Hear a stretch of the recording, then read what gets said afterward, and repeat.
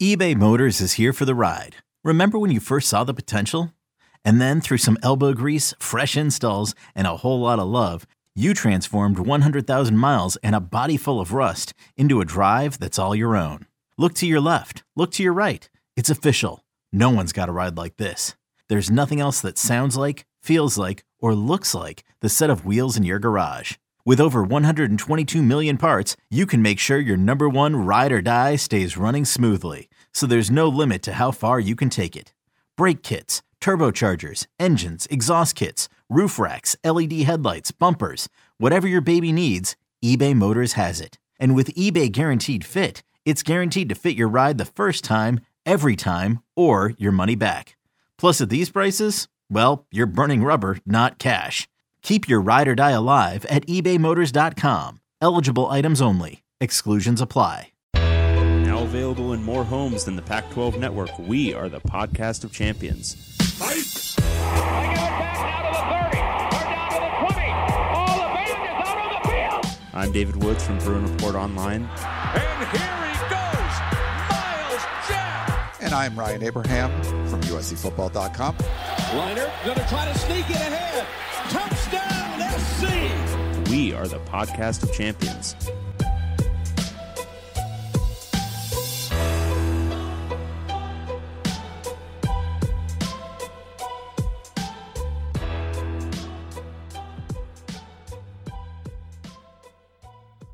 Oh, hello there. I'm David Woods from Bruin Report Online, the UCLA site on the 24/7 Sports Network. And I'm Ryan Abraham. Hello there from USCFootball.com, the USC site on the 24/7 Sports Network. And together, I just got to let you guys know, we make the podcast of champions. And what we do is we talk Pac-12 football. No, we talk all things Pac-12 football. All things Pac-12 football. You missed some words. I did, but I added some. So it's so dry here. Guys, it's very dry. I want you to understand the trials and travails. It is so dry. There are 4 people in my household. 3 of them have had either nosebleeds or bloody boogers today. Yeah. This is the kind of travesty we're dealing with, and I want you to understand the circumstances upon which we are recording this show. Southern California is like a desert that we just put cement over, right? Like correct. Yeah. I mean, I think that's technically the case. Yeah, we got a fun show for you. We had fun? Six games. Sure. A lot of stuff going on. I was at a game that 99 points were scored. Yep. There were some games where an offensive touchdown wasn't scored. Yep. Game day might have been there. We got fun stuff. And we got a lot of people watching us live on our YouTube channel, which we are like this close to 1,500 subscribers. So just subscribe over there. Like and subscribe. We appreciate that. A lot of comments already in the chat. Anything good here? I'll kind of like look at some of these. But I would guess, yeah, it's gonna be a fun show. I think it'll be fun. I mean, it's you know, whether it's fun or not is going to depend, I think, a lot on your performance. Oh, really? I think that's going to dictate a lot of this. But I'm ready to bring the fun, as I always am. We're gonna bring the fun. We want some super chats. Super chat. We got some super chat. I did a podcast super yesterday. Chat. Yeah, we did some yesterday. We'll put your comments right to the top. I mean, they weren't big, like $5 and things like that. So yeah, just do that. That's a lot of fun. A lot of humidifier truthers in the chat so far. Humidifiers are bullshit. Okay, really. Until you've lived in a really dry climate, you may not understand that. But when you are in a period of incredible dryness, a humidifier is just something you do to pretend like it's helping. It doesn't help. It's bullshit. Humidifiers are nice in like any kind of normal climate. If you've got like a baby, that's nice. But if you're actually like trying to combat, like, let's say, what this feels like right now to me is like on the east side of the Sierras when you're in that like caldera of like just absolute dryness. That's what this feels like to me. And a humidifier doesn't cut that at all. You need to actually like just be immersed in water like Luke Skywalker in a Bacta tank to feel any kind of moisture in your body. Get out of here with your fucking humidifiers. Wow. Okay, David coming strong with the humidifier. I've got a headache. I'm not feeling well. Let's go. You don't look good, to be fair. Thank you. I never do. Comparatively, it's about the same. But you just don't usually look good. So, All right. Well, hey, you guys want to get a hold of us? Pac12podcast@gmail.com is the email address. You can call or text us. We got a couple voicemails, including we got the Zodiac Killer call. Oh, my God. Yeah. Coming out of hiding. 424-532-0678. Maybe parole. I'm not sure. Do they parole like multiple murderers? Maybe not. You can also tweet us at Pac-12 Podcast and the website where all of our content is Pac12podcast.com. Go check it out. And of course, over in the Apple Podcasting app, we love to get reviews. 5-star reviews are amazeballs. Do we got any new ones, David? We have no new ones. Oh, man. People have failed. You failed us. You know what didn't fail? What? Our picks this week, 4-2. We got screwed by one. It should have been 5-1. We were really off on one, but the other ones were like, we had underdogs winning. We had all it going. And, so it was a good weekend for me over at my bookie. So when your money's on the line, and it was this week for me, you want to choose a trusted sports book that will give you the tools to win, like my bookie. They helped me a lot. In my bookie, it doesn't matter if your team is up or down. You can easily cash out or bet the game live to come out on the winning side. You can use my bookie for daily odds boosts, same game parlays, and you can take advantage of huge prize pool contests.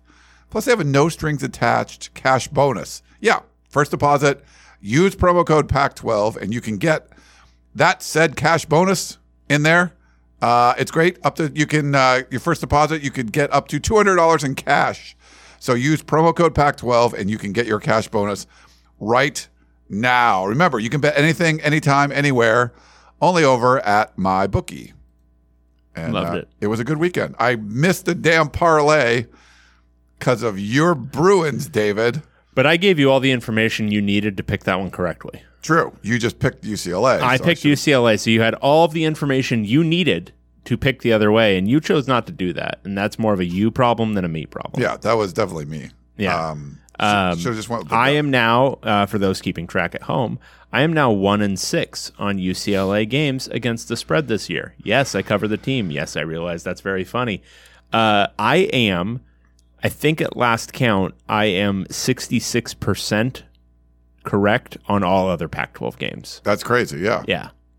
No, doing good. We're both significantly over 500. You still got me by 3 games. I could have picked up a game if I just went against you in UCLA. But it was a good week for us, picking the Pac-12. Called a couple home dogs, and they end up winning.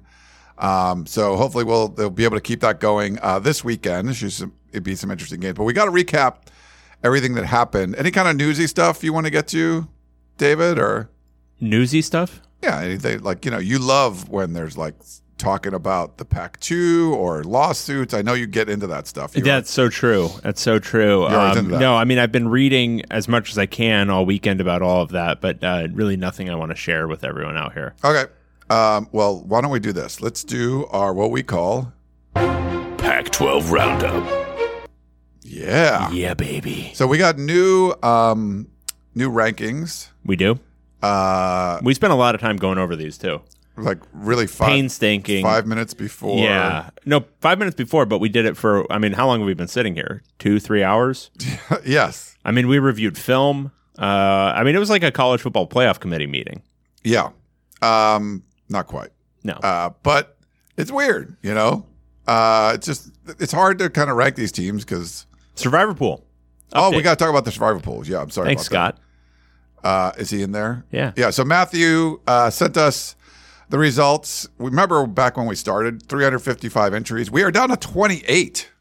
Who's still alive among us two? You are alive. Got to be one of us, right? You're both alive. of us. Both of us, probably, right? Nope, just you. We're the 2 Pac-12 experts, though. Stanford beat Colorado. That's how I got screwed. Okay, 28 winners.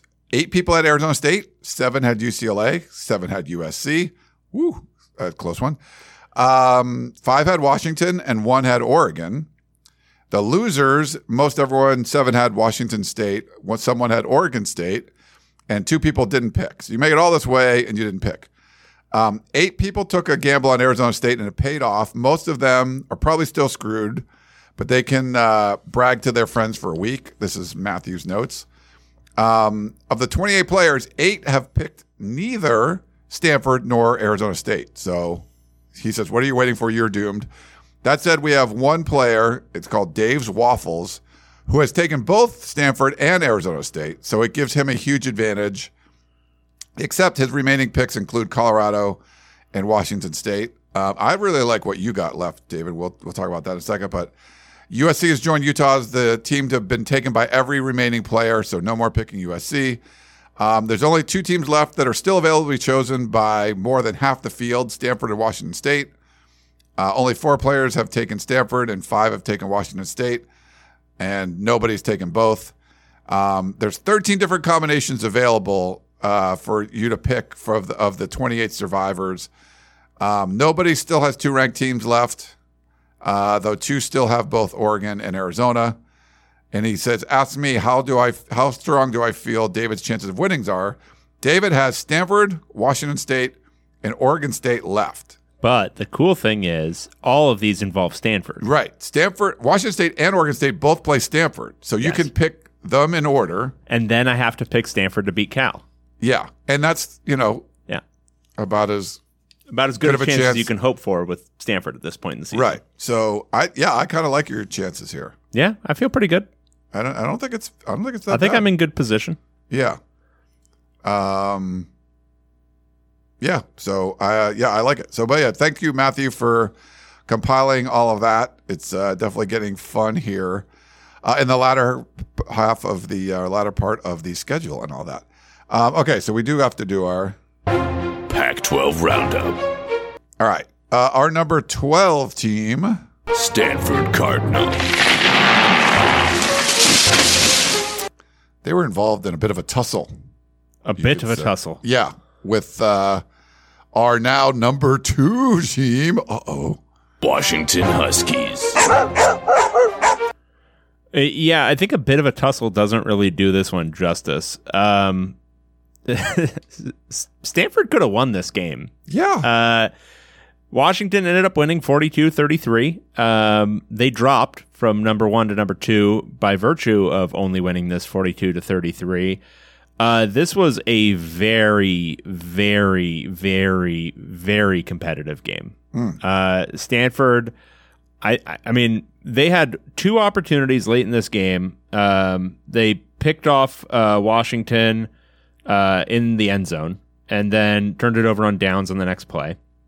Then Washington scores, and it's 136 to go. They turn it over on downs again. For most of this second half, for most of this game, it was back and forth, back and forth, back and forth. Stanford scoring just at kind of any opportunity. Ashton Daniels, who played a very poor game against UCLA, was back to kind of what he did against, I think it was Colorado. Playing really, really well, running the ball really well. Stanford had almost 500 yards of total offense against Washington. And if you're looking for like one major reason to be concerned, if you're Washington, oh boy, you can't give that up to Stanford. They gave up 500 to Cal too. That's crazy.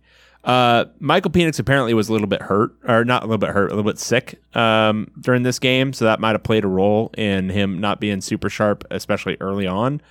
But offense saved them. They were able to put up enough points, but if they've got some things to figure out now, because this is now back-to-back weeks of just kind of play from Washington, and against ASU it was the offense, against Stanford it was the defense, but they got to figure some things out if they're actually going to win this league, because Oregon has responded to that game, that Washington game, by just setting everyone else on fire. And Washington has responded to it by laying a couple of near eggs here. And it's not a completely unrealistic world where they lost both of the last 2 games. So they've got some stuff to figure out now. We have a complaint. That we ever do. Kyle says, number 2, 8-0 and beat 7-1 Oregon. LOL, head-to-head and better records doesn't matter. This is a power ranking. Okay. Are you frozen, David? Because you're in the room with me. I'm right here. Oh, okay. I'm just reading the comments. Oh, okay. Well, I just read it for you. Yeah, I'm reading what else Kyle has to say. I want to see if he's going to justify himself at all. So it's a power ranking. Like, on a neutral field, who would you pick to beat the other if they played today? Like, we would both be picking Oregon right now, the way these teams are playing. Yeah, no question about it. Yeah, I mean, Washington, look, they're finding a way to win these games, but if you play a competitive game against Stanford, sorry, you're dropping. Like, I've watched Stanford. I'm familiar with the team. If you are playing competitively against them, you're not very good right now. Now, Washington may get back to being very good. They certainly have that potential. But right now, no. Yeah. And Matthew's saying it was home by 3, right? That's pick 'em on a neutral field. That's going into the game. We've seen what happens after that game. Yes, Washington won, but we've seen what Oregon's done and we've seen what Washington's done. They could have lost all of those games. I appreciate George trying to provide a little like rationale to our ratings here, like we're doing something different. But you're right, George. That is the difference between ratings and rankings. That rankings are telling you what you've done. Ratings are this is what we think they should do. But we did spend about 2.5 minutes compiling these ratings this week. True. So, but I think it's fair. Like we look at Oregon and think they're a better team right now. Yeah, well, they're annihilating teams. Yeah. Setting them on fire. And we'll see. That can change every week, but we'll go with that. Yeah,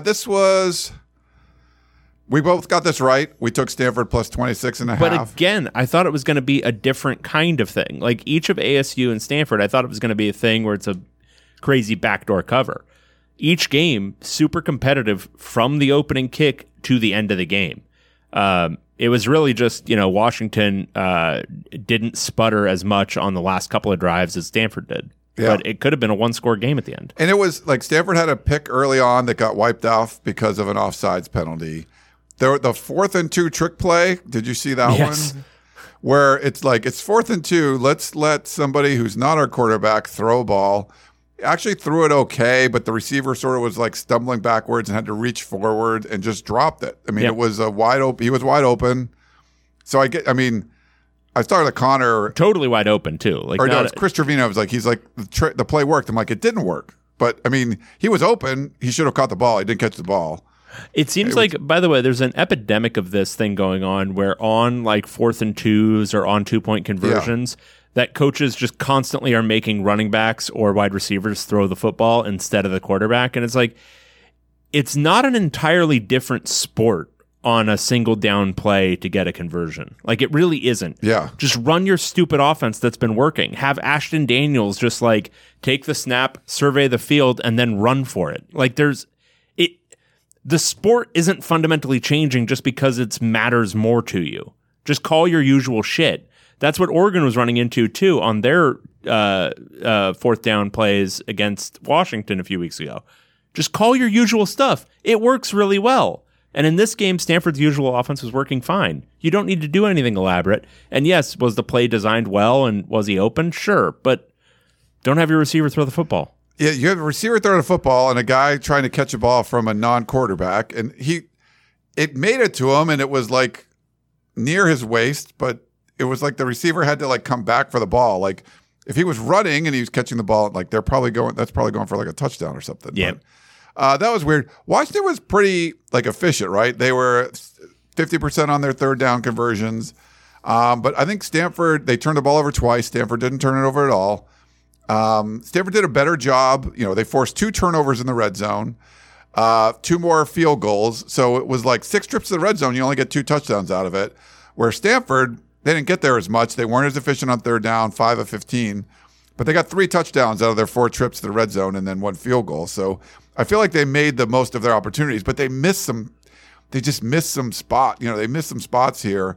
499 yards, 5.8 yards per play. Like this is not it's another kind of poor effort by Washington's defense. We saw Cal put up 502 yards against them. Did Eric Aomanor, it looked like he got hurt later. Like he caught this crazy ball and landed on his shoulder. I didn't see if he was out after that. I didn't see him come back in, but yeah, he was having a great game. Alec. I'm sorry. Come on. Alec. And then they have another new dude like Tiger Bachmeier. Yeah. He's been like amazing the last 2 games. He did nothing like the first 6 or whatever. So yeah, I mean they're running out of like their good receivers. I mean they're already down Urasek and John Humphreys has not played in many weeks now.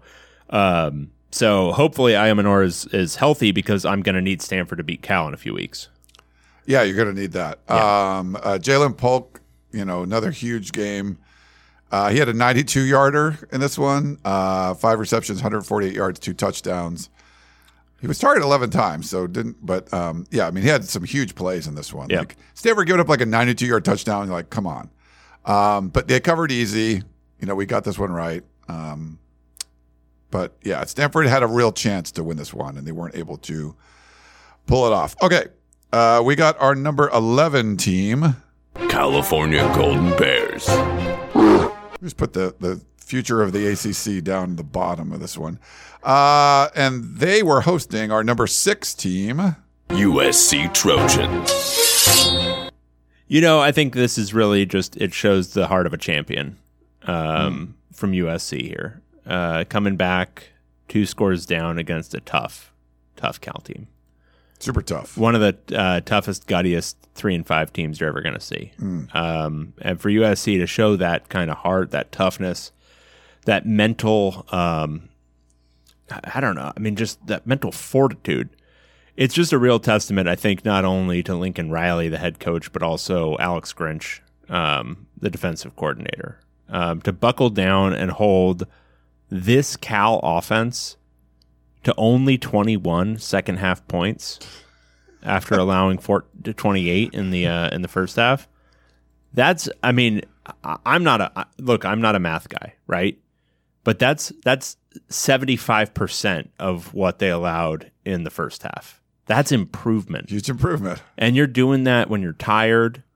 You're up in the hostile confines of Berkeley, California, where fans sometimes do show up to the games, and you're putting together that kind of second half showing. Now, I don't know about you. I don't know about all the speculation about Lincoln Riley potentially going to the NFL. But if ever there was a live audition for head coach for USC, I think this was it. Obviously, Alex Grinch. What a second half. USC won 50-49. They beat the sturdy Golden Bear. Would you call this one? So I don't know, because I was trying to assess the message board. I was taking temperature of the peristyle at different points of this game, because I will say to all of you on the peristyle, please keep doing what you're doing. It's a fun time for us as people from other teams to watch the things that happen there during the game. Some consternation mid-game, as you might expect. But I was trying to take the temperature, what the feeling was after this game, because if I was a USC supporter, I would have taken this as a classic moral loss, in that you won, but you absolutely should have lost, and your team's maybe dog shit. But it didn't seem like that was entirely the temperature on the message board, so I'm interested in that. And then the other one that we really have to discuss, and this is important, the Pac-12 is a beautiful thing, and we're going to miss these kind of seminal moments, these great, beautiful times in just Pac-12 lore, like when say the final play of the first half ends with a receiver for USC falling down roughly at the 10th of a second mark, right? But he's within somewhere the range of a field goal. And a head coach spends, I don't know, between 5 and 10 minutes on the field at halftime pleading his case while the refs let everyone go back into the locker room. Then they pull Justin Wilcox out, and he loses his mind. And then we get to see the end of the first half as the first play of the second half. That was a beautiful moment. And then truly my favorite part of that was after they come out and they're, and people are talking, oh God, they really shouldn't let him practice that kick over and over. This is an unfair advantage. And then Justin motherfucking Wilcox uses one of his first half timeouts, again, here at the beginning of the second half, to ice him. And then he misses. And then USC somehow still wins the game. Everything about this game was just a beautiful showcase of Pac-12 football. No notes. I want to watch it again. It's very Pac-12. I mean, the game started, people are putting in the chat, with a protest at midfield. Mm-hmm. You would think, I was with my binoculars up there, trying to see it. It was Justice for, and I couldn't tell. And it's for this, I guess now former Cal professor, Yvonne, something, I don't know her last name, who was charged with stalking a fellow professor. We've all been there. Yeah. Keying his car, showing up at his mother's house. I guess some threats were made or something. And she did a lot of not cool things that you wouldn't want to do to a colleague, admitted to doing those things, said something about like she needed to get help and she wasn't getting the help she needed. But anyway, she's suspended, and there was like 12 students on the field, right? After the coin toss, everyone's ready to like kick off and get this going, and they just sit on the field with their T-shirts. And you thought it was like, oh, this is going to be like something, major world event. No, it was like for the suspended professor that... Jackson has an important comment. Oh, let me see. It was USC students protesting justice for Grinch. Could have been. Yeah. And I do... But I read what it was. No, but I take this for what Jackson means, which is justice for Grinch because he's been unfairly maligned by so many in the USC community. Yes. Given his obvious improvement in the second half of this game. Look, the numbers speak for themselves. 28 first half, 21 second half.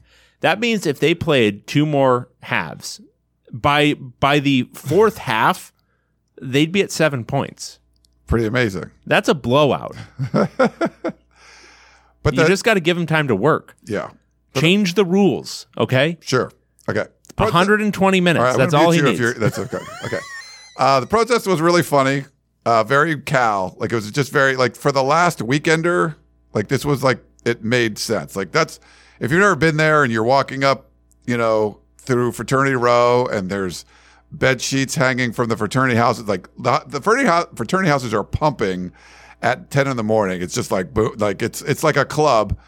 Like FUSC, spray painted on bed sheets hanging up. Like it's a thing going to the game. You might have been walking from BART or you're parking from somewhere, get dropped off by Uber, whatever you're doing.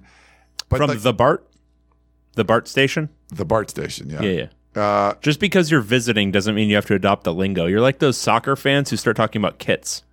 I don't talk about kits. But I call it BART. I don't know. It's the BART. The BART. Okay. The Bay Area Rapid Transit. Yes, correct. Okay. But it's like the whole kind of experience. But having the protest and all that stuff, the Duffel halftime thing was great. And I got Lincoln Riley took 3 questions after this stupid game, but I asked him the one about, hey, what happened at halftime? And he like sits back and kind of crosses his legs like he's gonna spin some yarn, which he did. And he had mentioned, he's like, and you didn't even talk about the pregame protest. He goes, that's California for you. And then went off. And he said the referees did the right thing because basically the call in the field was the time had expired. And then Lincoln Riley's like, okay, well, if that's the case, I have a timeout left. I can, call for the review. And so, but he said that they were called from above. The referees were said, send everybody in. So they send everybody in. He's, it's like 10 minutes that they're talking. The Cal band, like on the same field of 41 years ago. The band is on the field. But not the Stanford band. This was the Cal band, literally performing. And then the referees are making an announcement. So we're in the press box. And I'm like, there's a band performing. And the referee is telling me what's supposed to have been happening. And in lieu of, they said, well, we don't want to bring everybody back. So we'll just bring them back out before the third quarter starts, the end of halftime, and run an untimed down. And like you said, Dennis Lynch could practice the exact kick because kickers come out early before in games and halftime, and they can just practice stuff. But they don't know what they're going to be doing. Certainly not the first play of the game or the last play of the first half, kicking the exact field goal that you were going to be kicking. Like literally, it's like if you're practicing a putt over and over again because I'm about to go into it. The tournament stopped, and I'm just going to go do this putt now to try to win the tournament. He misses the kick. After being iced. Yeah, Wilcox calls a timeout, and we're like, timeout, Justin Wilcox. But this was for the first half. It wasn't for the second half. It was just so freaking bizarre. And I've talked to a lot of coaches, players. I don't think anyone's ever seen anything like that before, which is very Pac-12. Yeah, I asked Chip Kelly about it today, and he said Oh, yeah, I saw the quote. I think No, Shark we actually saw that before the game because the TV was on. I've never heard of that before. That's a first. There's a lot of firsts in Pac-12 officiating. The other a lot fun of pitch jokes now. Like I'm glad they cleared the pitch after the protest. You're getting all the soccer. The other crap. fun one was on the 2-point try. So Justin Wilcox, after they gack away a 2-touchdown lead in the second half, we should talk about the actual game. They gacked away a 2-touchdown lead in the second half, and then they do score down 43-50. They score to make it 50-49, and then they go for 2 properly. I thought it was a good call. And they call a nice little play, and then the Pac-12, being the Pac-12, allows the USC defenders to just mug the receivers, which was nice. Well, Eric Jetcher was holding the tight end that was coming across, right? But then Jalen Smith made a play on the ball. He didn't. He didn't infect the receiver, but there was a hold in front of him. I got a picture of it right up there. You can see That's beautiful. Yeah. So anyway, that was fun. It was a good time, and what are you gonna do? But I think the real, again, heart of a champion, USC. I think it's just all it's all gravy from here. You beat the mighty Golden Bear. I think season's a success at this point. Jay Knott was amazing. 153 yards. He had a 61-yarder, and I think it was a 43-yarder. This was Fernando Mendoza's best game. 292 yards, 2 touchdowns. He ran for 2 touchdowns. See, what can you expect from Alex Grinch? Because Fernando Mendoza there's real stuff I want to talk about. He had his best game. Okay, so you're done for that. Okay. Cal had 5 trips into the red zone. We don't have time to just troll the entire time. You've already trolled. You're done trolling. So I need to write something. Yeah, 5 trips to the red zone, scored 5 touchdowns. Cal turned the ball over 4 times. The USC's won, and USC won by a point. Like, Cal should have won this game. USC scores 21 points in the fourth quarter to get the win, but it was crazy. I mean, Ott had a huge game, Mendoza had a huge game. USC did run the ball more. They ran the ball with their running backs 26 times. Marshawn Lloyd had a really big game. But I thought Cal's defense, which has been terrible, played a little bit better. I mean, and this was all drives, David. This wasn't like USC turned the ball over. Every drive was like, I mean, it's crazy. So if you look at the drives, you have 4 touchdowns in a row, 75 yards, 66 yards, 50 yards, 75-yard TD drive, 54-yard TD drive, 79-yard TD drive. Like, Cal drove the ball and had a lot of success. They sure did. But I would say, again, Alex Grinch, the adjustments he made in the second half. Hey, no, I got a point. I got an important point. You have 2 point. seconds to make this point, or you're done for like a half an hour. They shut down the run. Second half shut down the run was shut down a little bit. They did. Now, is that because Jaden Ott got his bell rung real good at some point in the second half? He might have. Yeah, but they shut it down. Every running back they had besides Jaden Ott really didn't do much at all. Afonso, who's been pretty good, was held in check. Really, it's just one good player. Alex Grinch, I think, really could have done something if it wasn't, just going against a superstar running back. Yeah, they didn't have Bear Alexander for the first half too because he had a targeting call in the Utah game. So you're saying, hang on. So you're saying with one hand tied behind his back, Alex Grinch held them to 28 points in the first half?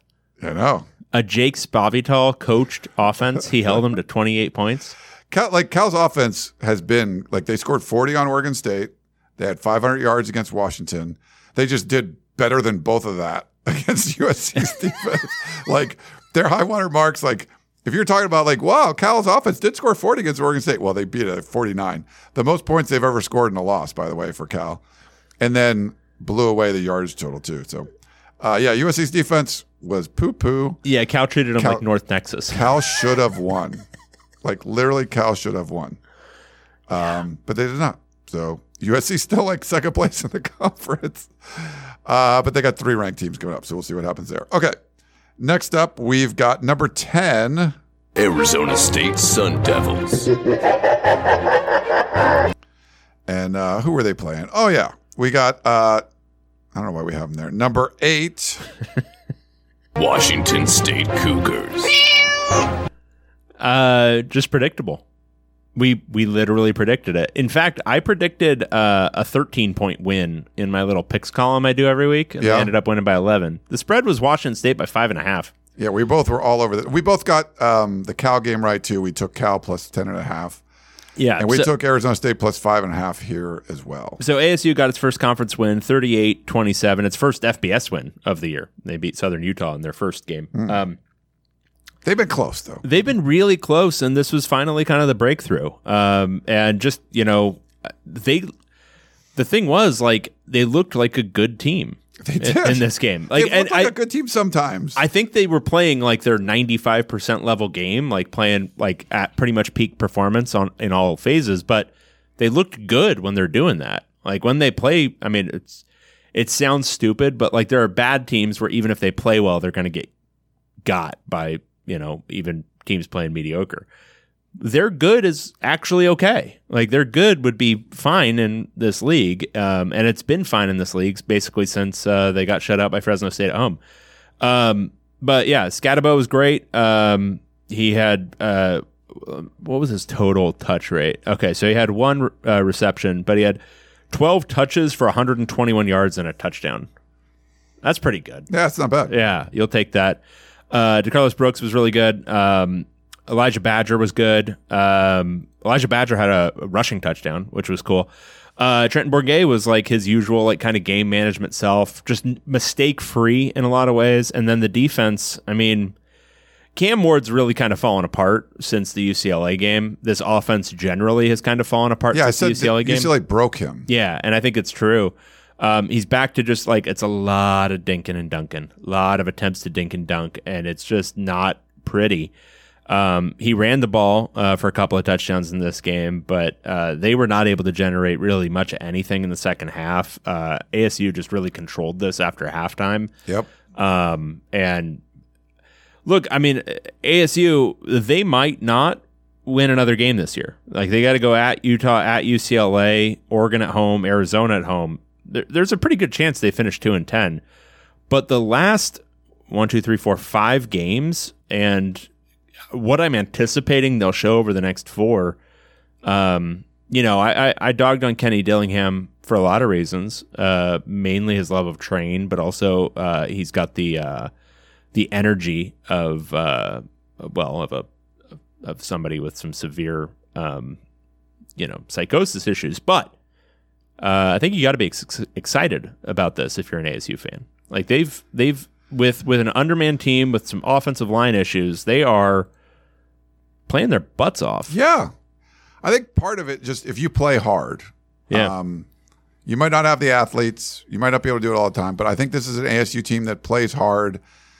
They should have more wins than they have, but they're, it's part of the building process. And, I give Kenny Dillingham a lot of credit because it looks like, there's holes, but it looks like there's aspects of an experienced coach who kind of motivated guys to play really hard, play really well. And they have, and they finally put it together. And we felt like this was a good spot at home. With Washington State coming in, not being their best. Arizona State was like efficient, right? Moving the ball, 8 of 11 on third down conversions, 5 trips to the red, just like Cal, 5 trips to the red zone, 5 touchdowns. They were really good. Didn't turn the ball over. There weren't any turnovers in this game. So it wasn't like ASU got turnover luck. They just outplayed them. And it was close in the first half, like 3-point game. Then they, were able to, didn't allow Washington State to score a touchdown in the second half. They had, Washington State got in the red zone 6 times, but only had 3 touchdowns, and they had 1 turnover in there. So I thought they did a really nice job of like kind of getting the stops when they need to. When they had a drive going, they were able to finish off the drive. And it's just like that was like the mark of a good team. It looked like they knew what they were doing. At any point, you could have seen Washington State like kind of put it together and come back, and they just weren't able to do it. So, 121 yards rushing for Scatabo. That was good. Like you said, Badger had his third rushing touchdown of his career. They needed this one, and I feel like this was a good spot. We didn't feel like they should be the underdog in this one, and they came up and they won it. Washington State, by the way, if we just want to do a quick little look ahead, they're 4-4 now. Are they going to make a bowl game? Well, so here's what they have remaining. Stanford at home should be a win. Like, yeah, even as weird as Washington State's looked in the last 4 games, again, they've lost 4 straight, and the closest one was UCLA. Then it's at Cal. I don't think that's a sure thing. In fact, I'd probably favor Cal right now. Then it's Cal can score, yeah. Colorado at home, which I think the same reasons that other teams have had an easy time scoring on Washington State and have been able to defend them better, I think Colorado's going to get that memo as well. And then at Washington. I mean, 1 more win seems pretty likely. 2 more, I'm not sure about. And that's what they need for bowl eligibility at this point. Yeah. Things are suddenly looking dire for Washington State, and we were all, they were 4-0 and ranked in the top 15 at one point. Yeah. This is crazy. Last 2 seasons, Washington State's 1-7 in October. Nicey. Didn't win in October this year. ASU had not really been running the ball. Their first 7 games, they are averaging 92 yards, rushing yards per game, and 8 rushing touchdowns total. Against Washington State, they had 235 rushing yards and 5 rushing touchdowns. Oh, yeah. So just really put it on them. And when you can run the ball like that, like other people are going to look at that. And so, yeah, I mean, not that Washington State can't turn it around, but it's not looking very good when you're 0-4 in your last 4 games. It just seems like UCLA broke them. Like I said that like 1 week after, because I still had faith that Washington State could still be good, but they weren't. I forget what the game right afterwards. That was Arizona. Yeah, Arizona just trucked them. And you're like, gosh, like UCLA just broke them. But then you play Oregon. Arizona State, they needed this one bad, and they weren't able to get it. Yep. Okay, let's see. So that was our number 10 team. Number 9 team. Colorado Buffaloes. They were in the Rose Bowl taking on number 5. UCLA Bruins. UCLA won 28-16. We did not cover this one because Colorado scored a meaningless touchdown late in the game. Boo. To take it from 28-9, a blessed cover, to 28-16, keeping my streak alive of 6 straight games for UCLA where I have not picked correctly against the spread. And lest you think I am just picking UCLA to cover over and over, no, I'm not. Every single time I pick them to cover, they don't. Every single time I pick them to lose against the spread, they don't. It's just the way it is. Kind of a deceptive final score, not just because it was a meaningless touchdown at the end. UCLA, so turnover luck is a thing. And people, when they talk about it, they sometimes think, oh, you're making sour grapes and all that kind of stuff, whatever. There were 3 fumbles in this game, 2 by UCLA, 1 by Colorado. All 3 were covered by Colorado. Those are 50-50s. UCLA had 7 PBUs in this game. That means they got their hands on 7 balls from Shedeur Sanders. They intercepted none of them. Colorado had 1 PBU in this game and 2 interceptions, so they got their hands on 3 UCLA balls and intercepted 2 of them. That's a very high rate, and UCLA's is very low. The turnovers ended up being UCLA had 4 and Colorado had 0, which would not be your expectation based on the underlying stats of the game. Ergo, turnover luck was favoring Colorado. UCLA drove the ball pretty easily on Colorado, as you might have expected, but just didn't score. And then they also missed a field goal, which wouldn't have been significant for the final spread, but may have led to some different outcomes. They missed a field goal at the end of the first half. Anyway, so the main storyline here was that UCLA's defense did more or less what you would expect it to do against a Colorado offense that was A, one-dimensional, and B, very bad at protecting the passer. Shedeur Sanders was sacked 7 times, was under pressure on more than half of his dropbacks, was hit, I think, over 20 times, knocked down over 10 times. He had a very tough time. I think Deion Sanders said he got a shot at halftime, some injection to numb the pain. So that's not great. The UCLA front 7 was also able to shut down what is a very bad Colorado rushing attack, but any version of this game that would have involved Colorado actually winning would have necessitated them having a running attack, because the only way to beat UCLA's defense is to make it defend both things. And Colorado wasn't able to do that. So it was the Shedeur Sanders show. And once again, he's probably the most accurate quarterback in the Pac-12, but They started out short passing and it was working okay, and then the passes could not even get out quick enough for the short passing game after a while. UCLA tightened things up on the outside a little bit, and the end result was he was just getting drilled over and over and over and over again, and they weren't allowing him running lanes either. So Colorado really couldn't drive the ball at all, and then UCLA eventually stopped shooting itself in its feet and scored 28 points, and that was more than enough. We had a comment from DJ. Crimea River, excuses. Great teams cover. DJ, you're so right. You're so right. I say it all the time. And most importantly, I would say, but it cost me the parlay. So here's the thing. I'm beginning to like try to think metaphysically about the way I pick UCLA games now, because I'm trying to figure out like a theory of like how this all works.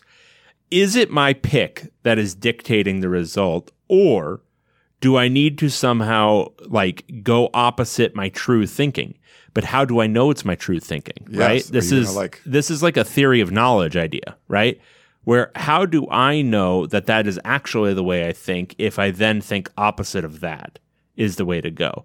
Like, do I have to go with because some of this is fact, some of it's just like gut instinct, all that kind of stuff. So it's not like I'm using only numbers to figure this stuff out. So at what point do I know that my true thinking has ended, and so then I can go opposite it to pick the UCLA game correctly? Right? Yeah. Because obviously I'm wrong. The question is, Am I wrong because of my thinking, or does my pick actually dictate the outcome? Does me picking this, does it have like an actual effect on the game's outcome? I'm hoping it does, because I'm definitely going to pick opposite. But you see what my problem is, right? Yeah. Because on one end I can change a little bit, but on the other end I'm doomed to fail no matter what. Right. Yeah. So it's a tough situation for me. I appreciate everyone out there, believing in me, and I rest assured, I feel very confident that I'm going to finish the year 1-10 against the spread on regular season UCLA games. Colorado ran for 38 yards. Yeah. I don't know advanced stats as well, but it doesn't seem good. No, it wasn't. And, they weren't running the ball a lot. Like, true runs, I think it was, they finished with 11 true runs between Hankerson, Wilkerson, Edwards, and McCaskill. They didn't even really try, and I think they understood they were not going to get anything. We have a good, Amy says, let me put this up here. It should be like The Princess Bride. You should, it sounds like the Princess Bride movie, choosing the cup, which cup has the poison. Yeah, that's true. Iocane poison. Right. He says it doesn't matter which one, because But Vizzini's setting up, he's setting it up for doing the trickeration with the cups. I don't have a trick in my bag. I don't know how to figure this one out. Yeah. This feels more like a Schrodinger's cat situation, where I just, there's metaphysics involved, is my point. Gotcha. Yeah.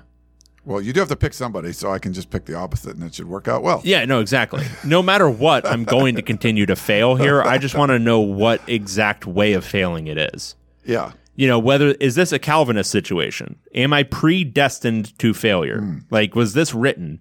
Am I just not at the I don't have any control over the switch, right? Like, this is going to happen one way or the other. Or are we going like old school Catholic, where I can change some things, Yeah. I can't believe I went with you for my parlay. I didn't even think I did. And I was like, I won my parlay. I'm like, oh crap, I included UCLA in my parlay? No way. Yeah, that was stupid. That was dumb. That was stupid. That was my own choice. I didn't need to do that. I won't do that going forward. Matthew says, never go up against a Sicilian when death is on the line, but always go up against David when UCLA has a line. Yeah, that was nice. That was good. I like that, Matthew. Very cool. Okay, anything else on this game?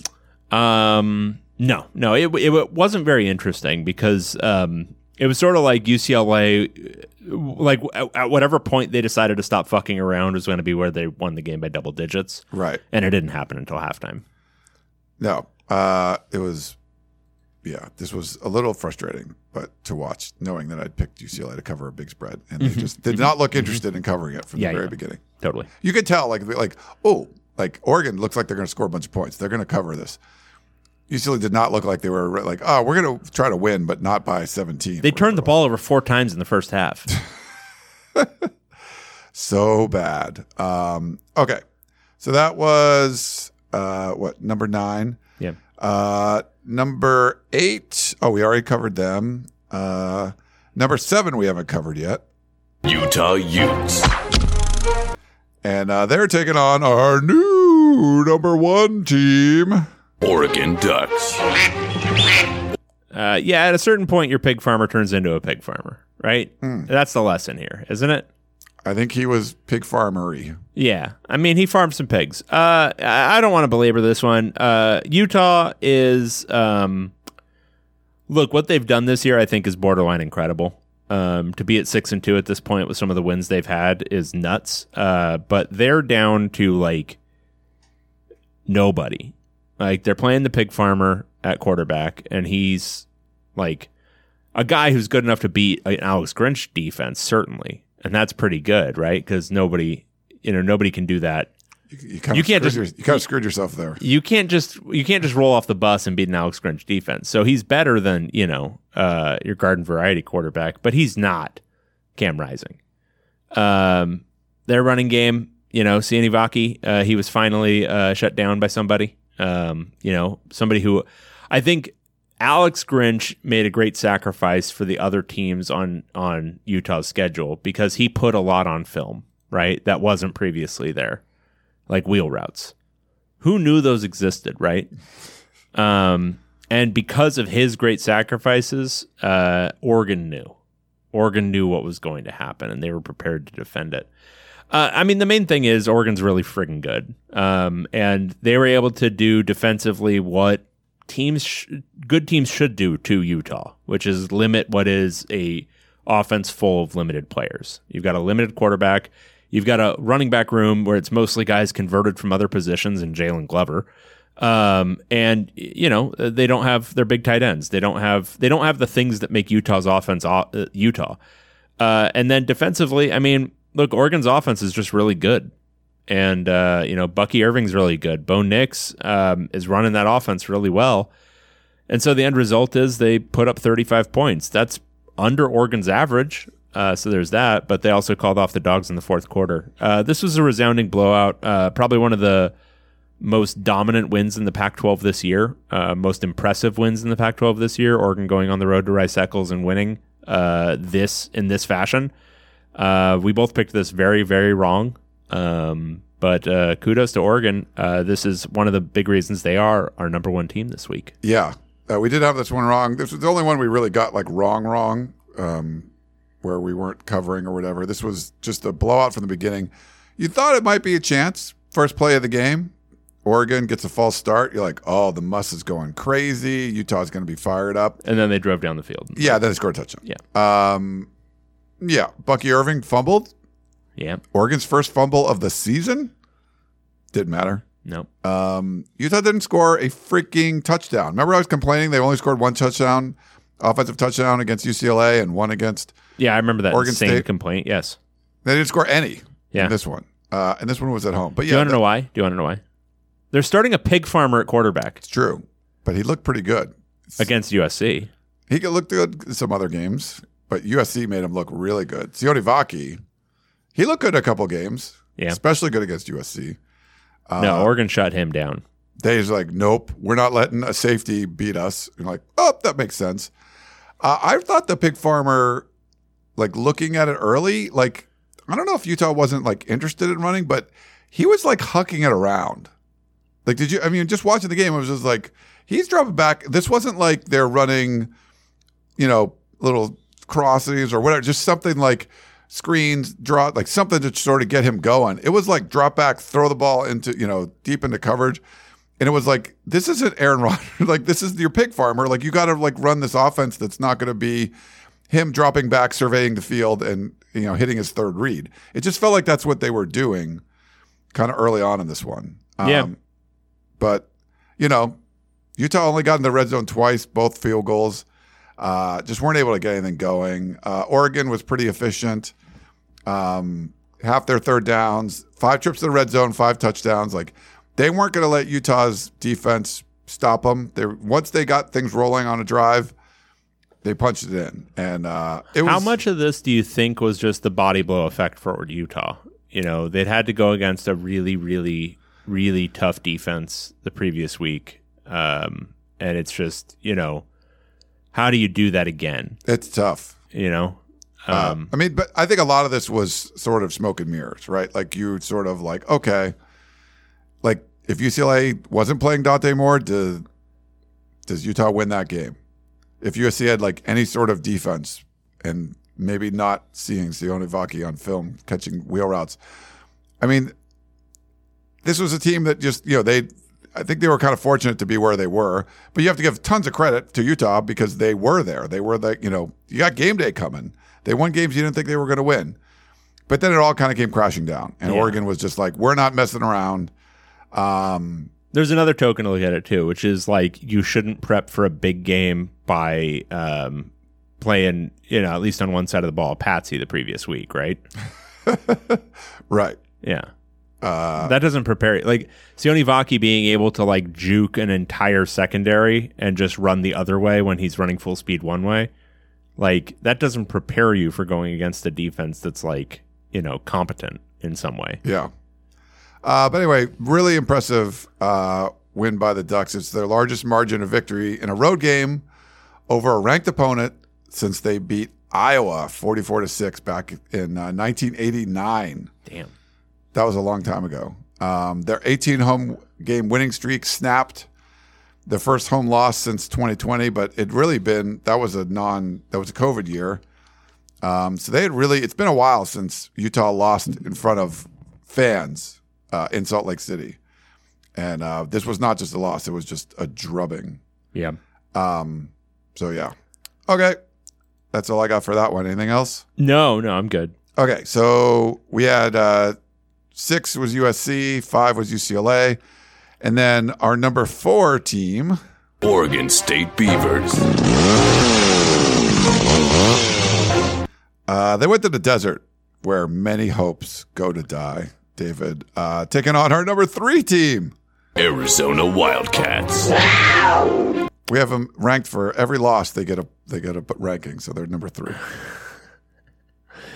Once again, as predicted, Arizona team home dog. We predicted a win. We both got this one. I in my picks column, I predicted this exact score. I saw that. So you tweeted that. 27-24 Arizona.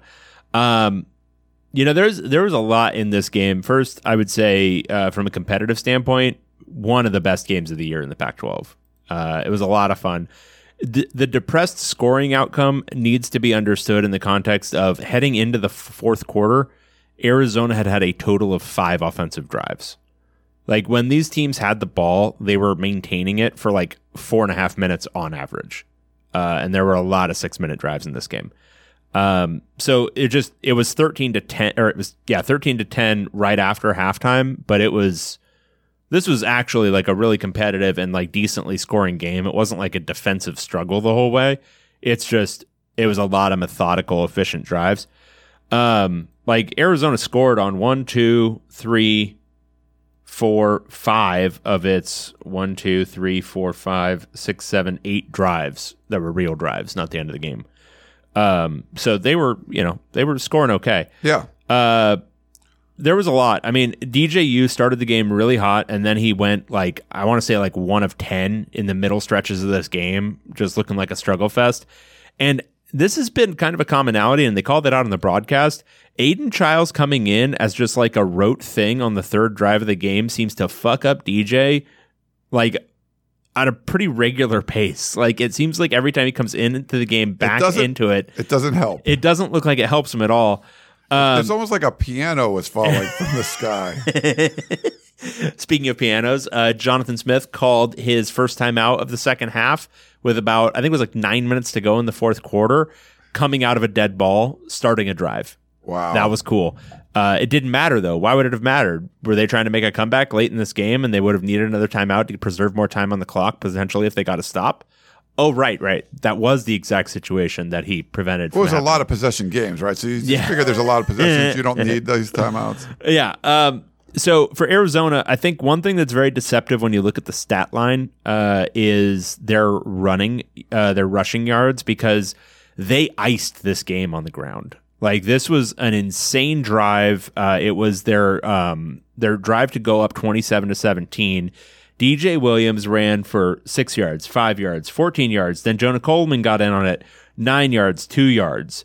They got to the Oregon State 19, just purely running the ball, taking the clock down to like under 4 minutes with just pure running. Like, when this mattered, DJ Williams was awesome. Jonah Coleman was great. And so, they ran for, I think the end total was like 88 yards. It felt like every single one of those came on that last drive to put him in the end zone. And then Noah Fafita, I thought, played a really good game. He hit Michael Wiley on a couple of balls, these kind of quick balls out of the backfield that were critical. One was the late touchdown, but there was another one that was I think it was the touchdown before the go-ahead touchdown to go from 17-13 to 20-17, where he just hits him, like he's backing up and he just hits him on like a little go out of the backfield to beat the defense. It was a really well-called game. I think Jed Fish is fully over the concussive effects of the piano falling in his head a few weeks ago against USC. But Arizona, they just look good. I mean, that's really, we've joked about Arizona, but they look sound on both sides of the ball. I mean, their defense played really well in this game, and their offense is very good. And with Noah Fafita there, they're not doing the catastrophic dumb things that Jaden DeLora is prone to. They're mostly just making the plays that the offense gives them. And there was just a lot really good in this game. Arizona beat them, and it wasn't like Oregon State played bad. It's just two good teams, and the home team won. End of the first half, Oregon State, I believe, had 2 timeouts left, and they get a first down with like 25 seconds left. Mm-hmm. Yes. They snapped the ball they at least took 10 of the seconds off. I think it was 11 seconds before they snapped the ball. Instead of calling timeout and trying to do something, it's down. Then it was 2 or 3 seconds they were down to. Mm-hmm. They could kick the field goal. Now, yes. This, like you had mentioned. So, of course, they kicked it, right? No. You'd mentioned a lot of these, there's fewer possessions in this game. So points are certainly at a premium. Right. So certainly you take the points at that point, right? Yeah, it's fourth. Or are you talking about a thrown Hail Mary, something like that? No, 4th and short. They ran not even a pass play. They ran a running fake field goal where, what were they, at like the 20? Like, this wasn't like you had to pick up 3 yards, which they did. Like, if it was like in the middle of the first quarter and you ran this fake field goal, you would have picked up the first down. It would have been great. But literally, you ran all the time. The only way this works is if he runs all the way for a touchdown. Like, he would be running for 15 yards with the time at 0. So the piano went from Tucson to Corvallis. Did they put in like a running back at kicker at least? No. It was bad. Kyle says the fact that wait, sorry. It was some motherfucker named Atticus Sappington trying to run this thing? That's who ran it. Kyle said the fact that they tried to run the fake earlier in the game and were flagged, and they still tried to run it before halftime. That was like, I like fakes, but that the only way that works is if you have to run it all the way in for a touchdown. Like, there's no, it didn't make any sense. Like, if you're throwing a pass, but you got to run all the way through. I mean, someone could accidentally be in your way. Like, it just didn't seem like it was smart. No, I think smart would be the opposite of that. Yeah, I mean, like, look, Oregon State's a really good team. It's just I like Jonathan Smith a lot as a coach, but he's done a couple. Everyone does dumb stuff. He's done a couple of things, but like in a broad-based way this year that I just find very questionable. Damian Martinez does not carry the ball enough. They've done that all year, and they don't run the ball enough. Like, I will like eat my words a little bit on DJU, but you're not trying to make him shoulder your load the entire way through.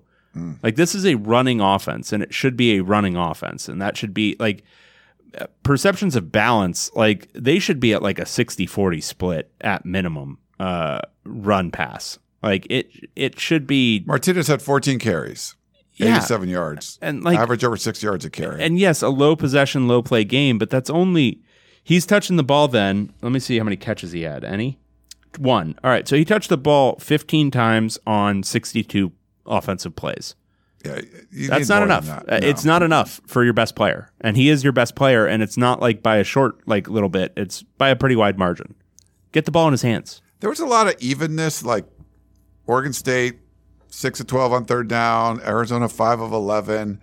This is Oregon State's third time they've lost with a game decided by 3 points or fewer. Like, you're losing those really, really close ones, like could the decision to like kick the field goal made a difference? Yes, obviously. Well, and somebody's making the point, and I saw this point made yesterday that like if Uncle Philippy, that I'll put it up there. If I think it's supposed to be Uncle Filthy, maybe, that if there'd been one extra block, but if you watch the all 22 of that play, the problem isn't the blocking. It's the kicker running the ball. Like if the kicker had running back instincts, like if you were just running an offensive play, look, if you want to defend like, oh, we're going to just run a play and try to score a touchdown. Like hand it to Damian Martinez. Fine. What the hell?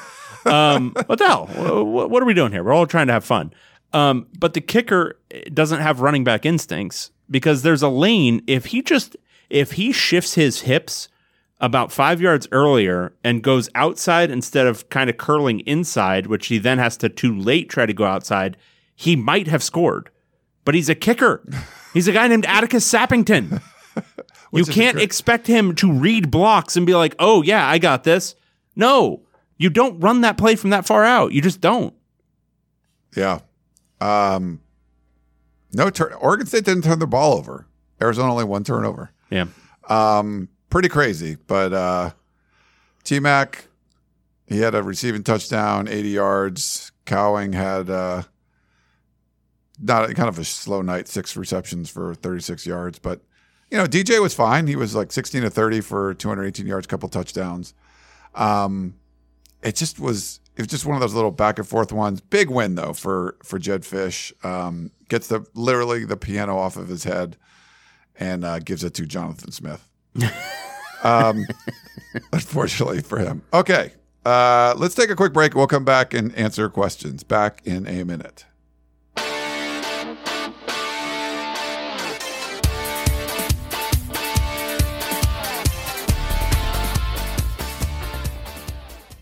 Introducing the two-way V4, where groundbreaking fuel cell technology meets fresh foam cushioning for the ultimate performance. With fuel cell, each step feels explosive, delivering unparalleled energy return. Paired with fresh foam, experience maximum comfort throughout the game. Its lightweight textile upper offers support and breathability without sacrificing agility. Whether you're hitting the clutch shot or locking down the opposition, the two-way V4 gives you the tools to play at a high level. Learn more and purchase the two-way for yourself at newbalance.com. Okay, picture this. It's Friday afternoon when a thought hits you. I can spend another weekend doing the same old whatever, or I can hop into my all-new Hyundai Santa Fe and hit the road. With available H-Track all-wheel drive and 3-row seating, my whole family can head deep into the wild. Conquer the weekend in the all-new Hyundai Santa Fe. Visit HyundaiUSA.com or call 562-314-4603 for more details. Hyundai, there's joy in every journey. Well, I teased this earlier.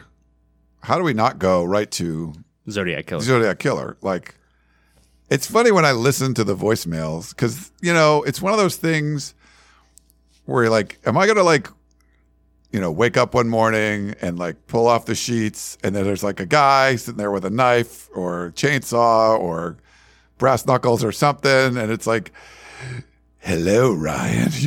You picked against Stanford for the last time. I'm waiting for that to happen. It'd be fun. It would be, yeah. I guess that would be a good way to go. Yeah. One of our callers just kills me in my sleep. Okay. Here he is. Hello, Ryan. Hello, Sith Lord Dave. That's right, it's me, the resident Stanford fan. Well. What an interesting week we have here. I'm sitting here pontificating following an absolutely splendid showing. Nothing to hang our heads about. My beloved Stanford Cardinal. What a great competitive performance.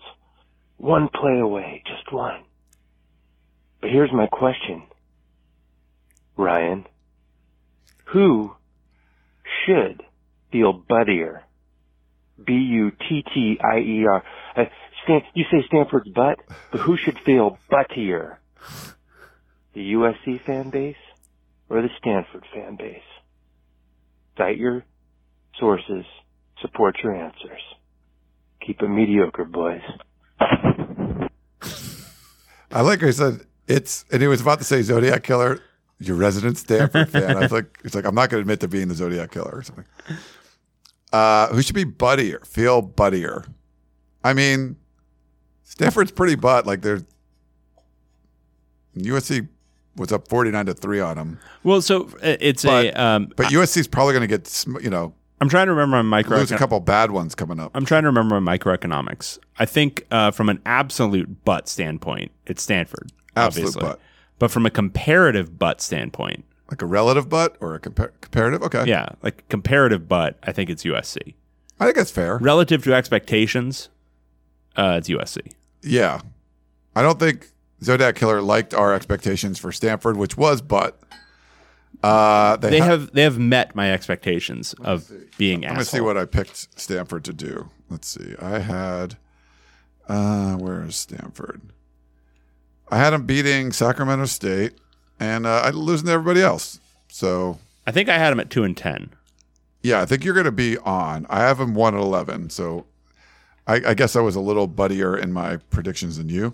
Yeah, I would say that's fair. But yeah, I mean, I think there's an argument for and against Stanford being asshole. But they're not good. No, I think we can all agree that they are not good. Yeah. All right. Is there another voicemail, or is that it? We have one more. Here, let's do an email. Where email are we starting with? I'm looking. We did rushing the field. Did we do Evans? I think we did Who Stays Longer. Or no, maybe we didn't. Oh, we did do that. We did that? Okay. And there's a text message. This is okay. I'll get that. Okay. Dear Dave and Ryan, can the Utes please put that dumbass professor in the game to return a punt so she can get the Evan Williams hit stick treatment? I don't know who this is. Oh, is it the one who was being protested against? I think the Utah professor, the one that advised the Pac-12 to take $50 million a year and no less. Oh, right. I think that's what right, got it. Yeah. Sorry for leaving a 3-minute voicemail, even though you did read some. Okay, sorry. Whoever this is, the 541 number. Your voicemail was insanely garbled. It wasn't the length, though 3 minutes is pushing it. Way pushing it. It was super garbled. We couldn't suss out what it was being said. I think the service might have been bad, but we didn't get the actual text of it at all. Yeah, it'll tell us, it'll give us a transcription that's usually fairly terrible, but this one had nothing. It was just I tried to listen to it even, and there was just a huge dead spot in the middle of it. Yeah. Should I read Soul Cowls? Yes, please. He F*** Wilcox. What would that mean? For Wilcox or go Wilcox? Maybe something like that. From Wilcox or okay, I'm not sure what it means. But before the game started, I knew we'd lose. So Cal, you can't blame us. We picked Cal. Cal started being cute and playing tomfoolery, and turnovers happened. Wilcox, that POS. Ooh. What is that? We're the podcast of POC is podcast of champions. Yeah, I'm not sure. I wouldn't call him a POC. No, I don't know what POS is. But anyway, interesting. Why go for 2? Okay, I like going for 2. I get out the game away. I'm not sure what that means. But you have 4 running backs out. Just play into OT. Oh, I get put the game away, but you have 4 running backs out. Put the game away. That's not what he wrote. But yeah, you're arguing if you have 4 running backs out, that's why you go for 2. You try to. If you're the undermanned team, you go for 2 because you don't want the game to extend. If you have a chance to win as a dog on a single play, that was better than any chance you had coming in. Yeah. So take it. I agree. He said you might be able to win that way with 4 plays. Horrible decision, and we lose to that POS. Here's that term again. USC, and our series is over. 100 years ends. with a W in their hands. Someone get that dumb hillbilly Wilcox out of my stadium and life. I'm tired of his dumb face. This is a loss for USC as much as it is for us, as they should not be ranked. Undeserved. F my life. Steady golden POS Bears. Story of my fanhood with them. Soul Cal. I need to go back and look at SoCal's emails because I want to say before the season they're a little bit cocky. They were like this. A little bit cocky. Maybe. Is it time yet to revisit our preseason expectations for teams? Oh, we could do that at the end. What do you mean the end? Like at the end of the season. I just want to say right now, I'm trending towards a lot better than you. Are you? Yeah. You had ASU 6-6 preseason. Yeah, I thought they'd be better. I have them at 4-8. You had Arizona 6-6. I have 7-5. Okay. We each had Cal 3-9. You had Colorado 2-10. I had them 5-7. Yeah. Oregon, you had 9-3. I had 10-2. Okay. Now here's a real one. Oregon State, you had 10-2. I had 8-4. Yeah, you thought they were going to drop off, and they have. Yeah. Stanford 1-11, 2-10. UCLA 9-3, 9-3. USC, you had 11-1. I had 10-2. So that'll be better. We're both going to be wrong. Utah 8-4. We both had. Okay. Washington, you had 11-1. I had 10-2.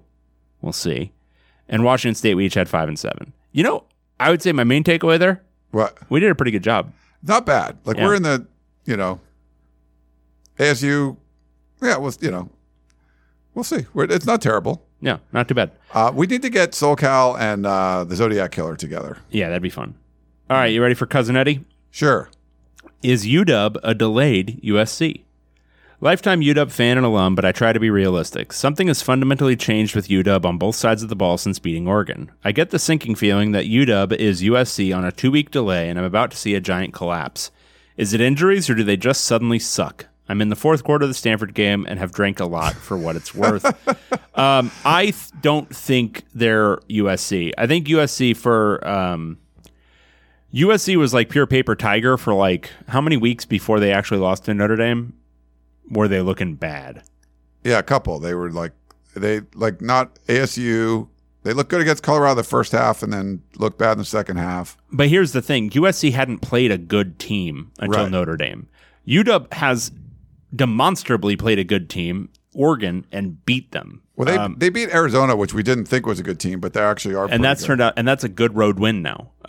So you've got those two games where it's like they did something that USC still hasn't done, which is beat a good team, and Yeah. they did it twice.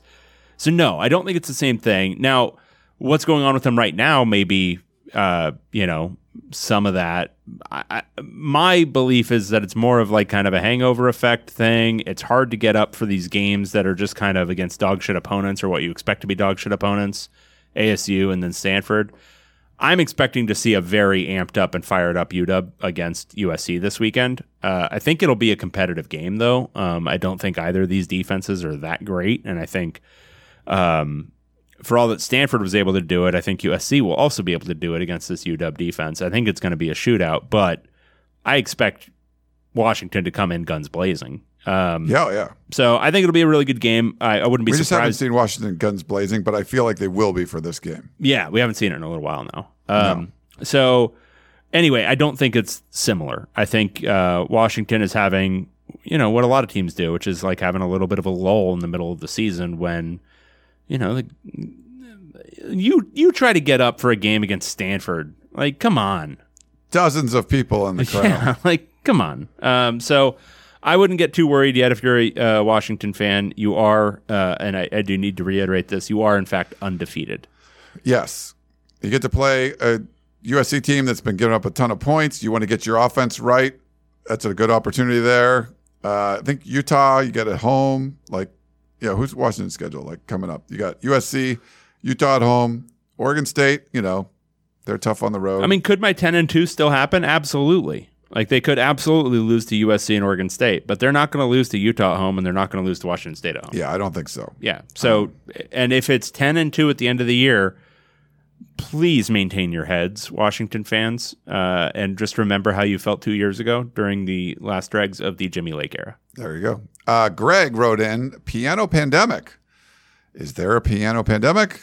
And why are they targeting Pac-12 football coaches? Jonathan Smith had his fall on his head before halftime. Thanks, Greg. So we kind of talked about that. No, there's been a we're trying to get to the bottom of it.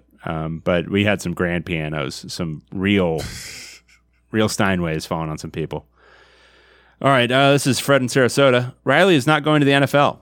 Coaches in the NFL have to be able, I'm assuming, Yes. to fire ineffective coaches promptly. Riley has demonstrated to NFL owners that he can't do that. No, come on. So here's the thing. I'm joking mostly about the NFL stuff, but I do think he's going to get some interest, and if he has interest in going, there will be a match.